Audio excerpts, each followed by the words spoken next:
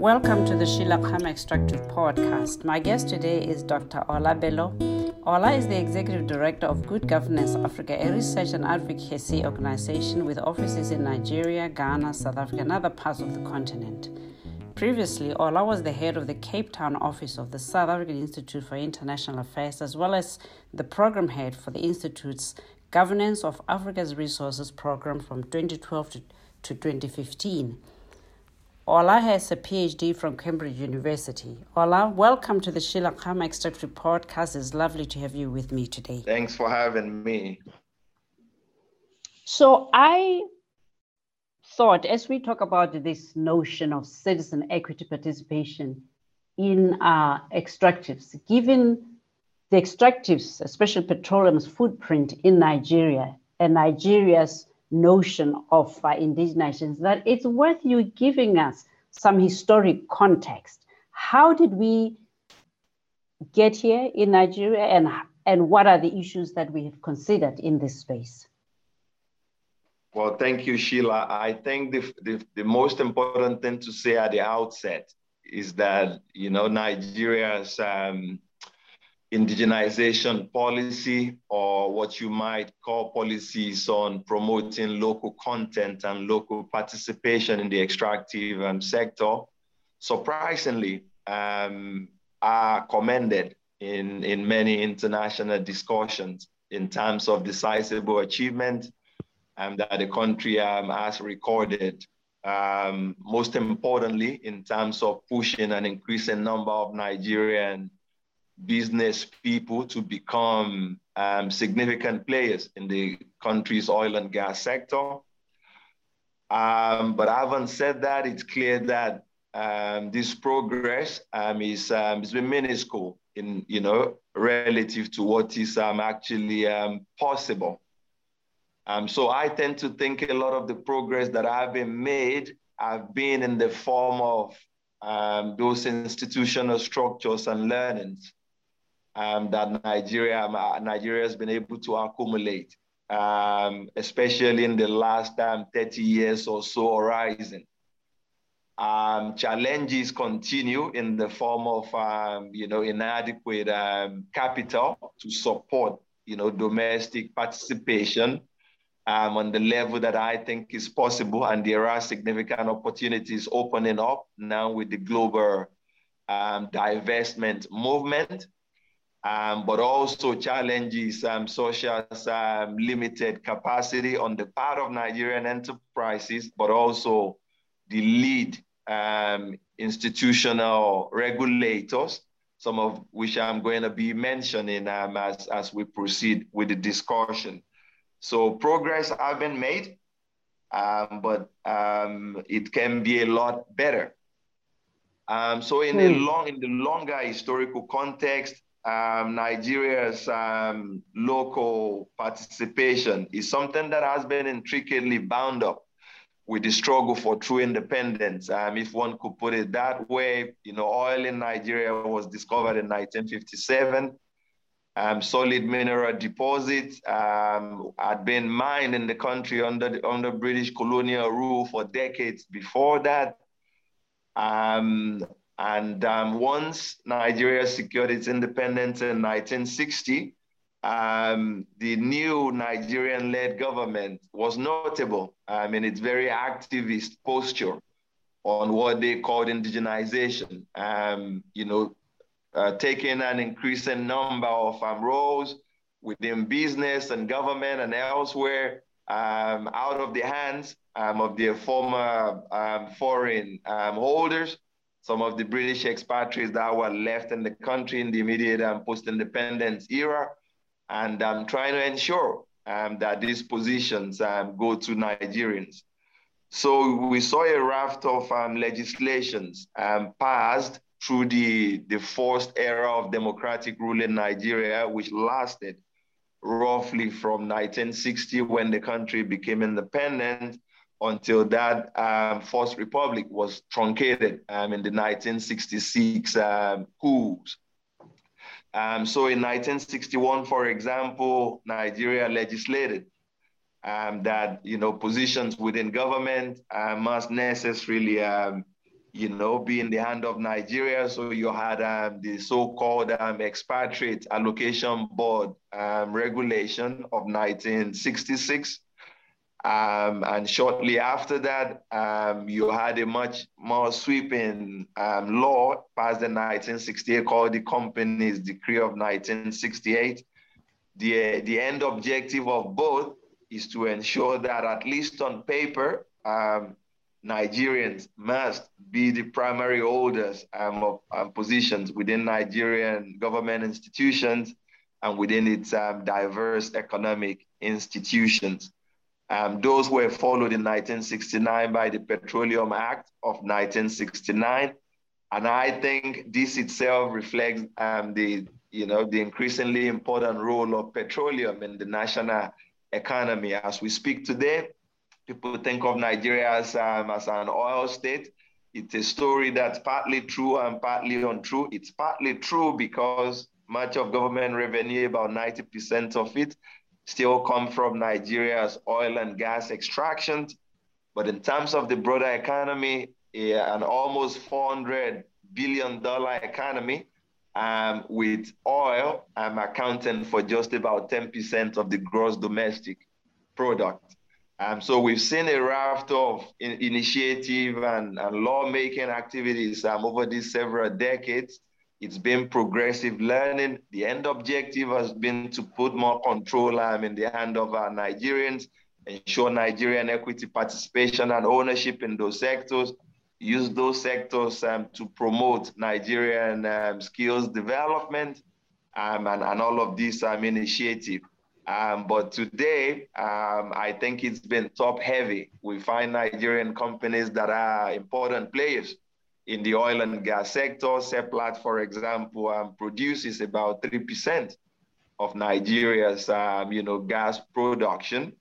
That's significant considering that it plays in this in this field with oil majors like Shell and Eni. But the push for Nigerian participation has been top heavy. It's not something that has devolved, evenly trickled down, such that the average citizen feel that they are legitimate stakeholder in what is happening in Nigerian oil and gas industry. So this is the evolutionary path that I think Nigeria's push for indigenization has followed. And I can also then speak to specific measures that have been introduced over the years and draw some judgment on where I think have been successful and what still needs fine-tuning. That's very helpful context. So let me follow through on a couple of issues. My sense is that you think Nigeria has taken the right steps in the right direction, but that Nigeria can do better. And more than once, you have used the term top heavy. Can you define that for us? What do you mean about top heavy? And why do you think that in part leads to the suboptimal outcomes? I think it's top heavy because we've taken it right from the top. I think in 1972 with the Indigenization Act, Nigeria simply demanded that companies operating in Nigeria, in the oil and gas sector, must ensure that a certain percentage of their workers must be Nigerians. Those companies can still be majority foreign owned. We've now moved, during this the so-called Third Republic, Nigeria's era of democratic rule, which started in 1999 up until today. In those 2+ decades, we've moved into a context where the ambition, I think, has been much bigger than it was in the past. It's not simply a question of having Nigerians in management role in a lot of the oil and gas companies, but promulgating laws that specifically require that in certain sectors, for example, the Cabotage Act, vessels plying Nigerian water, supporting activities in the oil and gas industry must be majority Nigerian owned. We've also embarked on specific initiatives to ensure that these Nigerian entities are supported to succeed in their activities. So, for example, we created the so-called National Content Development and Management Board, NCDMB, which has been the lead, regulatory agent, in terms of promoting Nigerian content and participation in the oil and gas sector. So what we've, I think, succeeded in doing for the most part is to enable Nigerian companies, Nigerian entrepreneurs to become owners in the oil and gas sector. But when it comes to the nitty-gritty, of actually linking, the oil and gas industry to the broader economy, we've not succeeded much in this regard. So, for example, there is the so-called forward linkage policy of Nigeria, which I think try to link what is happening in the oil and gas industry to broader parts of the economy, such as cement manufacturing. So big players we see in those sectors, in cement manufacturing, Aliko Dangote's outfit, the Dangote conglomerate, its competitors like Bua, they've been very successful, So on cement and similar manufacturing activities, it's predominantly Nigerian, companies, that account for the giant share of output in those sectors. In the oil and gas sector, it's still mostly the foreign majors that control much of, account for much of Nigeria's oil and gas production, even as we've seen indigenous companies progressively emerge to become significant players in those sectors. But when you look at the nature of these companies, they themselves oftentimes have operated in partnership with those oil majors. Sometimes they also take on what are classified in the oil and gas industry as marginal assets, and increasingly those have turned out to be the more troubled assets that are located onshore, where many of these oil majors like Shell have run into problem over many years, including the well-known Ogoni case, where Shell was alleged to have been, complicit with the military regime of General Sani Abacha in Nigeria in the late 1990s, when Ogoni activists were extrajudicially murdered by the state. So these companies are relinquishing a lot of these troubled onshore oil assets, whilst they've been doubling down on the more technically demanding, much larger reserves in the offshore waters. So if you look at the nature of the Nigerian companies that are taking over those operations, I think it's something to be celebrated that they're becoming quite significant players in those sectors. But even within their own management, you still find that there is still a broad reliance, on external expertise, particularly at the cutting edge, when it comes to some of the more, technically demanding operations in that sector. I think the push for Nigerian indigenization in that sector has been only, partly successful. So I think the focus has been on ownership, not so much in terms of broad citizen participation in those sectors, in a way that gives you the sense that the average Nigerian considers him or herself a legitimate, co-owner or a stakeholder of some sort in this sector.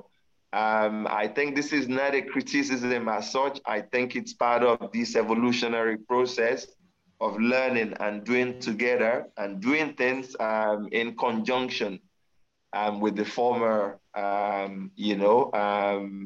principal players in the oil and gas sector, the majors, whilst we've progressively over the years encouraged them to relinquish an increasing quantum of control to allow Nigerian owners and skill owners to participate in those sectors. So we must go from merely encouraging Nigerian companies to emerge to a situation where much of the wealth being created in that sector is something that meaningfully benefits the rank and file of ordinary Nigerians. This is the sense in which I think it's been top heavy, but I do see it, as a continuum, as signpost on the way to the ultimate destination that we want to reach. That's wonderful. So you said a couple of things I want to follow with, and one, the first I want to follow up on is the notion of a destination. Earlier on, you described that destination as true independence, which is mastering one's destiny. And in the context of, say, Nigeria being a big oil producer, mastering one's destiny, as you define it, is, for instance, not just be top heavy, but really being part of the value chain and all the linkages that emerge. Are you suggesting that if we take a political view of the issue, that in the absence of Nigeria mastering her destiny in this petroleum space in a critical way, that true independence would elude the Nigerian? I think, frankly, this is not the way that, the people who, make policy in Nigeria define this discussion. So one of the interesting things for me is that whilst we've been talking about move to indigenization, it also unfolded in a context where Nigeria does not, fundamentally, treat foreign-owned companies different than companies that are Nigerian-owned. So I refer, for example, to the question of taxation. Companies operating in the Nigerian oil and gas sector are evenly taxed across the board, regardless of whom their owners are. The more favorable treatment that Nigerian players have enjoyed have been specifically on the question of local procurement and local content. Such that, the rule, within the Establishing Act of the Nigerian Content Development and Management Body, such that if a foreign entity were bidding for a contract in Nigeria, in competition with Nigerian-controlled entities, and Nigerian ownership is defined as at least 51% majority ownership in a company, if a so defined Nigerian company is bidding against a foreign one, the Nigerian entity, if it can be demonstrated that it has comparable expertise to that foreign entity, should be favored if its quotation is not more than 10% in value over and above what the foreign entity is proposing. So I think, what this tells us is that, the way Nigeria has legislated in this sector is not that radical when you compare it to what we've seen in so many other contexts. And I think this is probably sensible because my feeling is that a lot of the foreign owners in the Nigerian oil and gas sectors do think that Nigeria's leadership across these several years is willing to work with them. Also partly because we moved away from a situation where at independence, Nigeria was just paid a one-off fee for oil and gas resources discovered in Nigeria, to a situation where Nigeria has a much more dense, much more varied, much more sophisticated mode of relating to these foreign, oil companies. So the Nigerian state is in joint venture with a number of the oil majors. The Nigerian state, is also in other forms of partnership, that one might require, one might describe as win-win sort of relationship. So my key point is that Nigeria has always wanted to regulate this sector in a way that I think is both consultative and build on engagement rather than adversarial. And in that sense, I think the distinction between domestic and foreign-owned entities is not so sharply drawn as might be the case in some other context. And most recently, we passed the Petroleum Industry Act, which languished in our parliament for more than 10 years before it eventually became law just this last month. And I think part of what was pushing that is the fear that Nigeria would miss out unless we create more regulatory certainty and enshrine in law attractive terms that would encourage a new round of investment in the Nigerian oil and gas sector by especially the foreign companies. As I said, with much bigger, broader capital base than many of the Nigerian entities can muster at this time.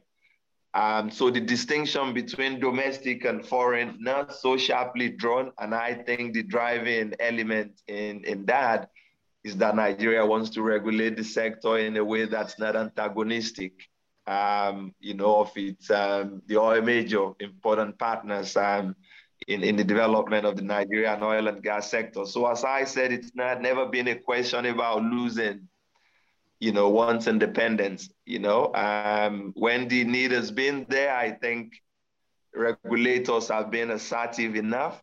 And I think that's evident in the way the Nigerian Content Development and Management Board operates. It's been able to carry along a lot of the players in the sector, both locally and foreign owned. But when it comes to things that I think the industry might find as not very helpful, adversarial, Nigerian regulators have not done too much of that because over the long historical times, the modus operandi has been one of consultation and engagement and joint learning all along the way. So I want to agree with you on one point, because I think it's not so self-evident, and that is how much a front runner and how effective, albeit with room for improvement, Nigeria's National Content Development Board has been. I remember when it was first established under the leadership of Engineer Nopa, who was a tour de force himself. And I think the structure of the Nigerian Content Development Board and the extent to which it has real bite and that it is institutionalized. Whereas in many countries that I've seen with policies on local content, they stop at the policy stage, but they don't really institutionally empower it. The Nigerian Content Development Board is the exception. It has real resources, it has real clout, and I think we see in the difference that it continues to make. I guess what I am not certain of is after the first 10 years, what can we expect? I'm looking for the Nigerian Content Development Board to take a real, if you wish, second level step. And that, we have achieved something in 10 years. The next big question for me is, what does the next 10 years look like? It clearly cannot be business as usual. I think this is an excellent question. My feeling is that we're at a very, very interesting juncture here. Part of, what's implicit in your question is, what's accounted for the model success I've talked about, and, what would be the driving force for success in the future.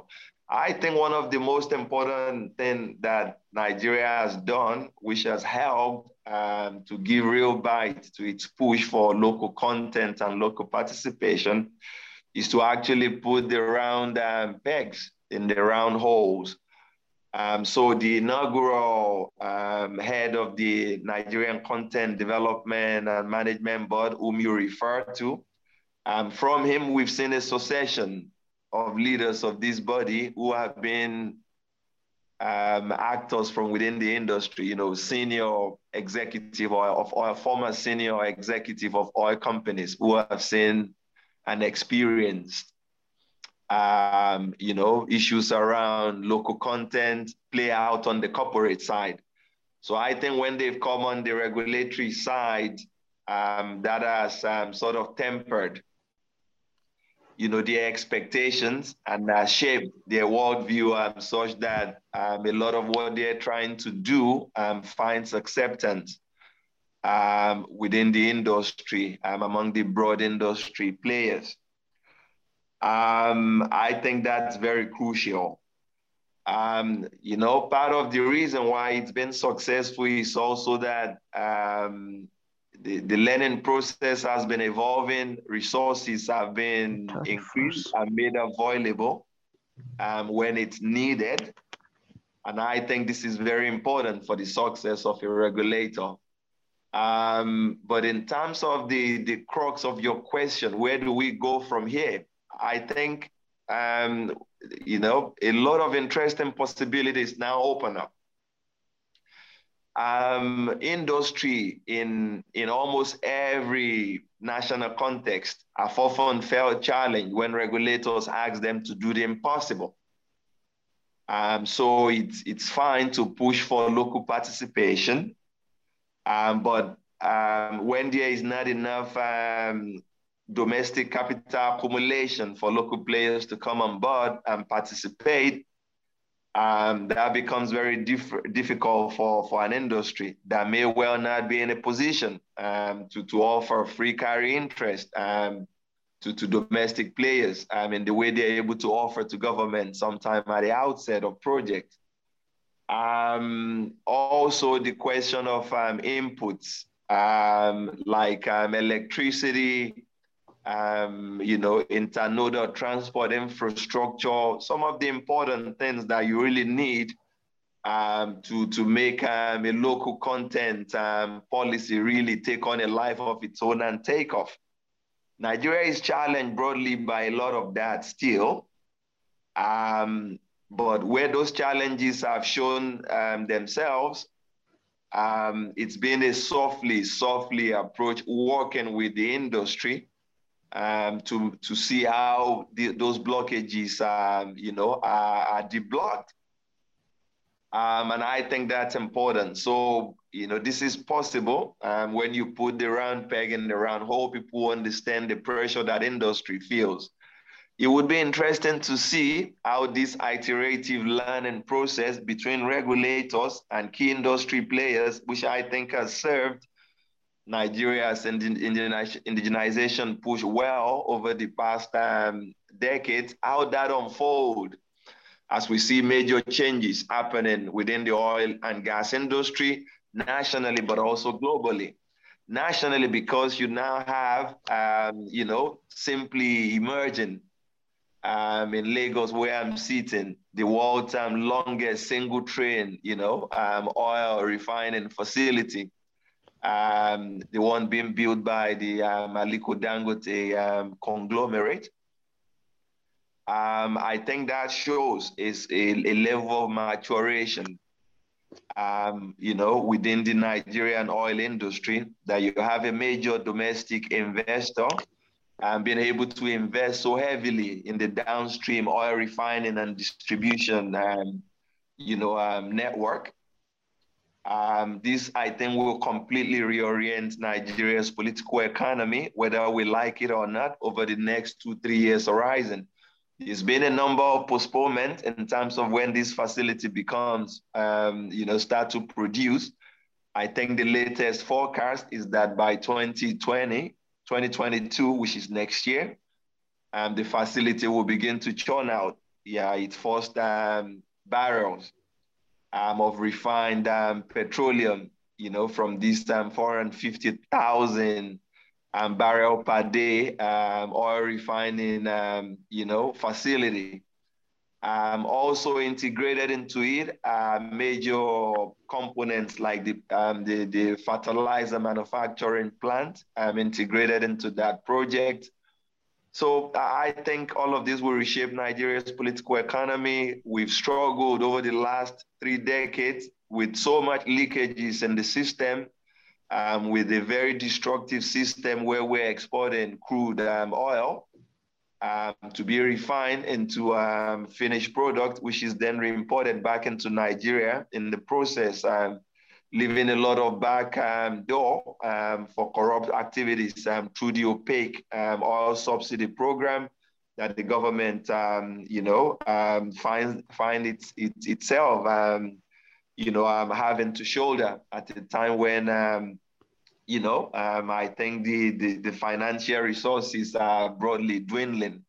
So the turn-on of this facility, I think, will reshape Nigeria's political economy in terms of being able to refine, oil products domestically, retaining a lot of the value along those value chains in the way you describe it, and also helping to plug a lot of loopholes.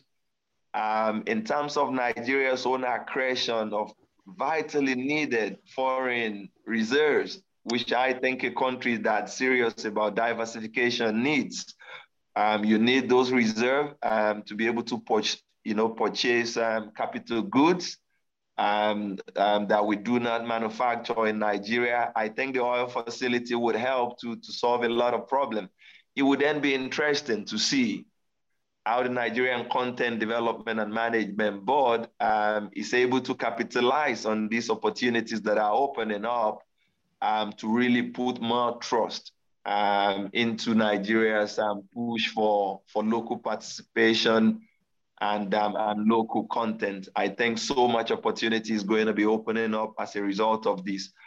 Globally, I think we're also being led almost inexorably in the direction where we have to think more about local content, because there is a global divestment from hydrocarbon resources that I think is now fully underway. Unsurprisingly, we've seen some of the majors relinquishing some of the imaginary, reserves in the way I described earlier to Nigerian, Nigerian companies that are interested in purchasing those resources and operating them.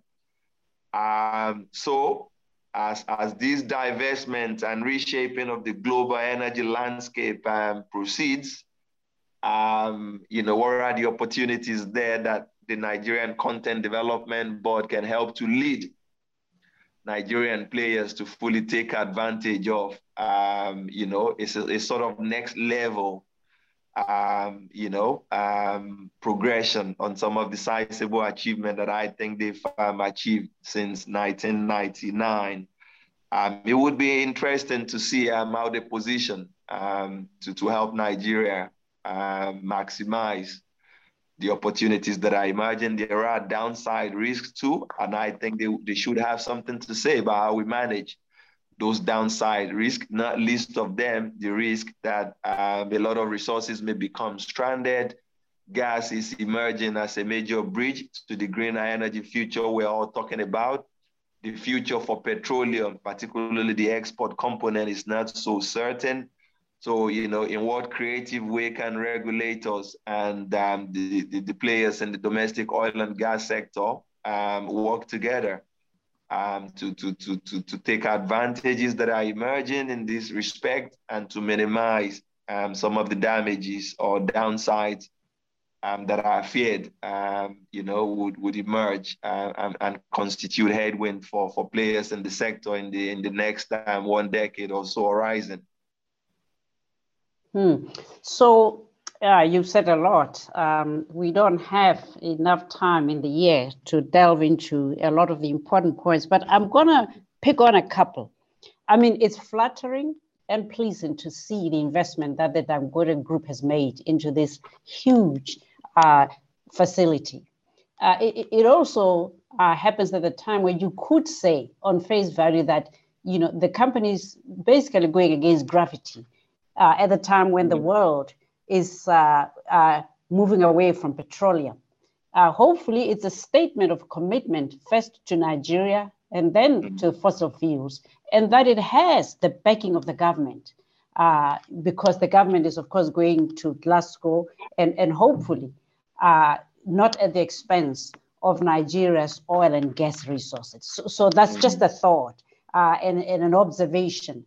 But it also says to me that notwithstanding our view that Nigeria can do better, the very fact that we have this mega development must be testimony to, one, Nigerian entrepreneurship, two, that there's a level of maturity in the Nigerian business, but specifically in the petroleum sector, because how else do we get here, if you see what I mean? And so I do think we do have to acknowledge that a huge part of what we are seeing speaks to that, because after all, Mr. Dangote's stock and trade originally was cement, and cement itself, made from concrete, is made from rock. And so, in the extractive space, he has very much demonstrated that, citizen participation can be both substantial and meaningful. Wouldn't you say? I think so. Dangote's story, I think, is also the story of Nigeria's success in pushing for greater domestic participation at the commanding height of the Nigerian economy. Actually, without Dangote cement, there would have never been the Dangote refining company. And without, Dangote sugar and flour mills, this impressive, facility that's about to be completed would never have come into being. I talked earlier about Nigeria's attempt to very straightforwardly ensure linkage, between its oil and gas sector and specific,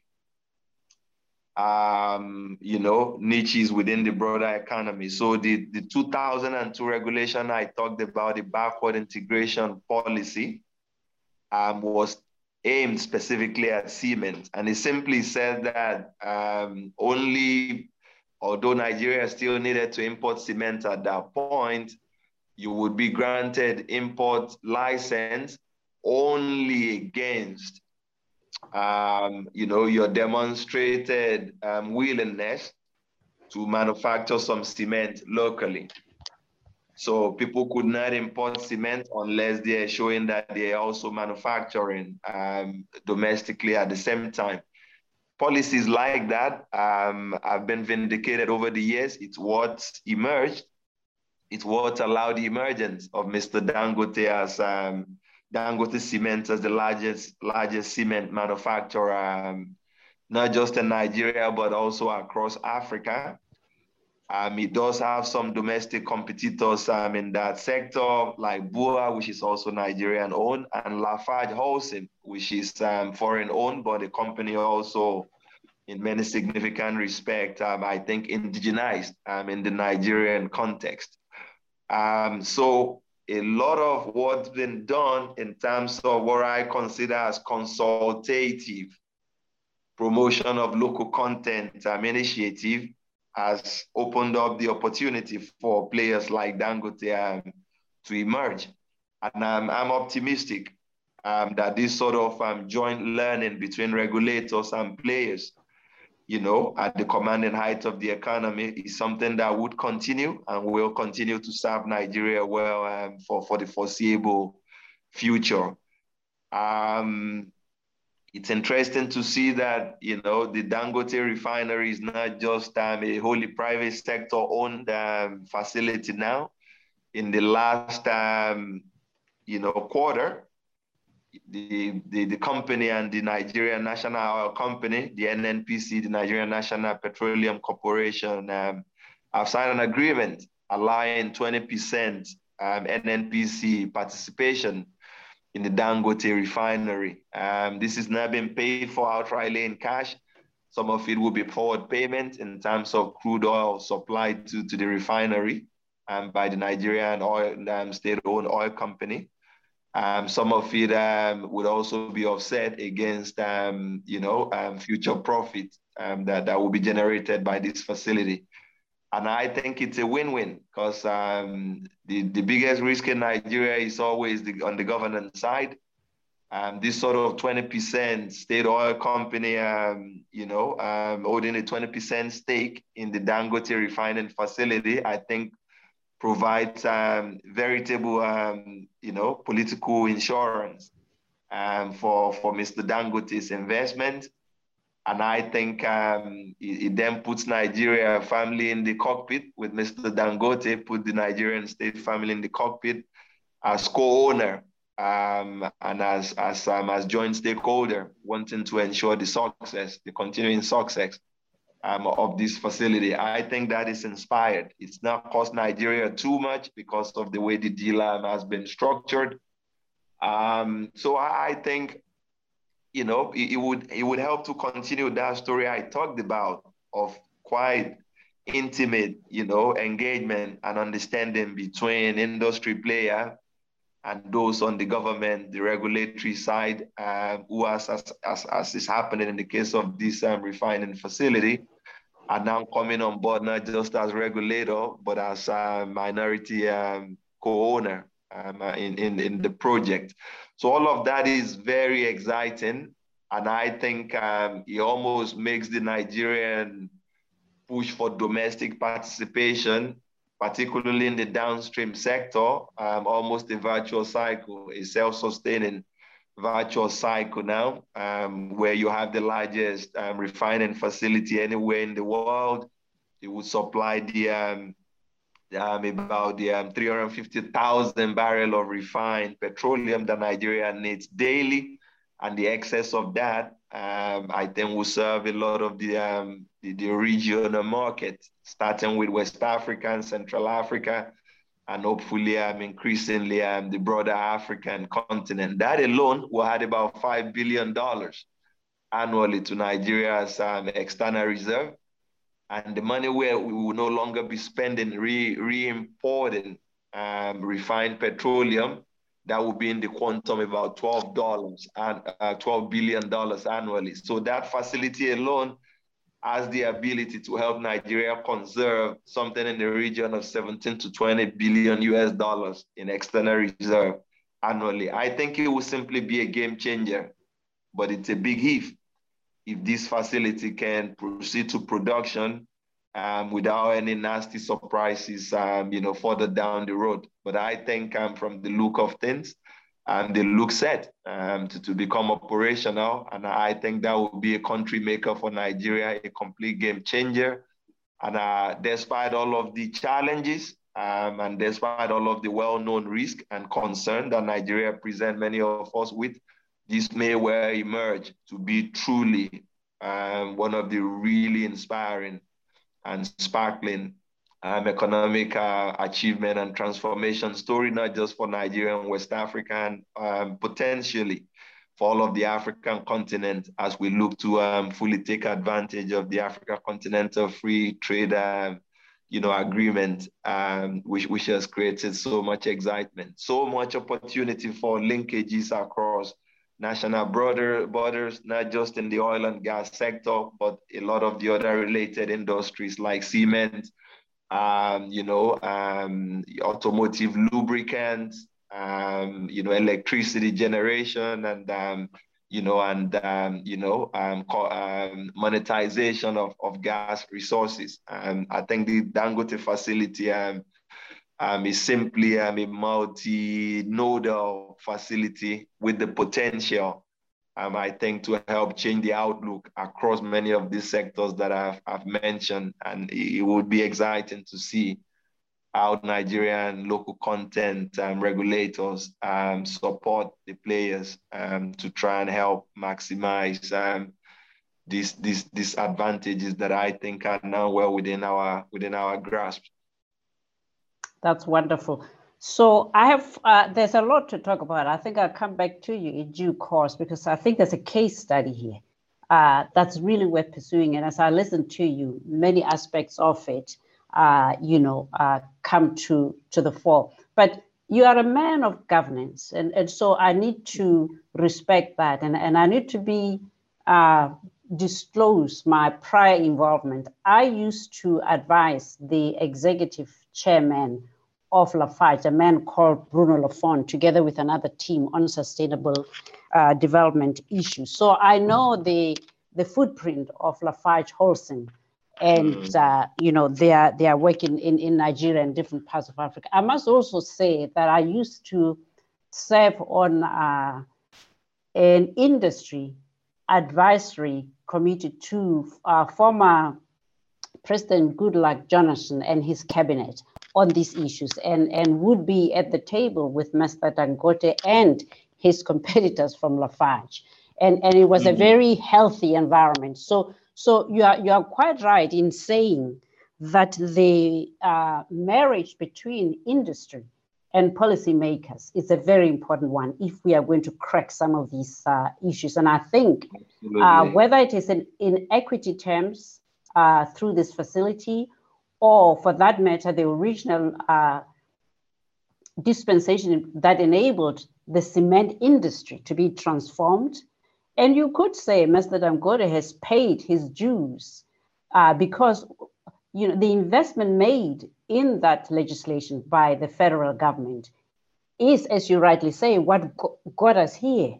And unlike you, I'm not holding my breath. If you have the largest train in the world, if you have the technical issues of that, if you have the financial issues of that, if you have the politics of that, my brother, it's going to take time. And there's going to be a bit of bumpiness down the road. So I can deal with that, but I'm not holding my breath over whether we will cross the gateway. It's just a question of when. But I want to ask you one last question, because you mentioned in an indirect way legacy issues, whether it was IOCs operating in the Delta region and the politics of human rights or lack thereof, and then the challenges of the environment. But also you mentioned the selling off of very difficult geotechnical assets offshore to Nigerians. Now, when you put this together, are we potentially setting some indigenous firms for a fall? Because in effect, they're inheriting these legacy issues, and that your grandchildren and mine will not be here to map the past. They will be looking at them and holding them to account. How, in your mind, can we make sure we transit from foreign ownership while at the same time managing the legacy risk, if you wish?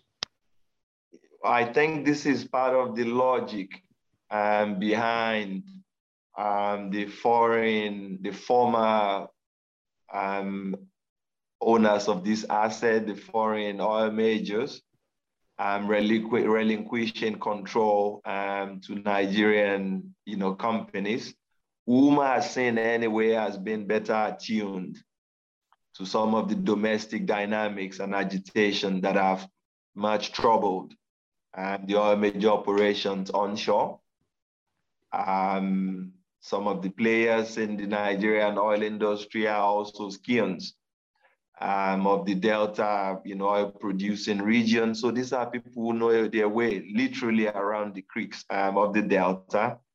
And I think the fact that we've not had any major blow up or any major reputational blowback for them from domestic communities on degradation activities is partly to do with this, but it's also a question of the time horizon. I mean, they're relatively new incumbents, in their role as owners of those assets, now operating them. But the feeling is that they would do a much better job of navigating some of the tricky local issues that have dogged foreign oil major operation onshore in Nigeria. That's wonderful. Well, Ola, it was wonderful speaking with you. Thank you very much once again for joining the Sheila Khama Extractive Podcast. Thank you very much for having me.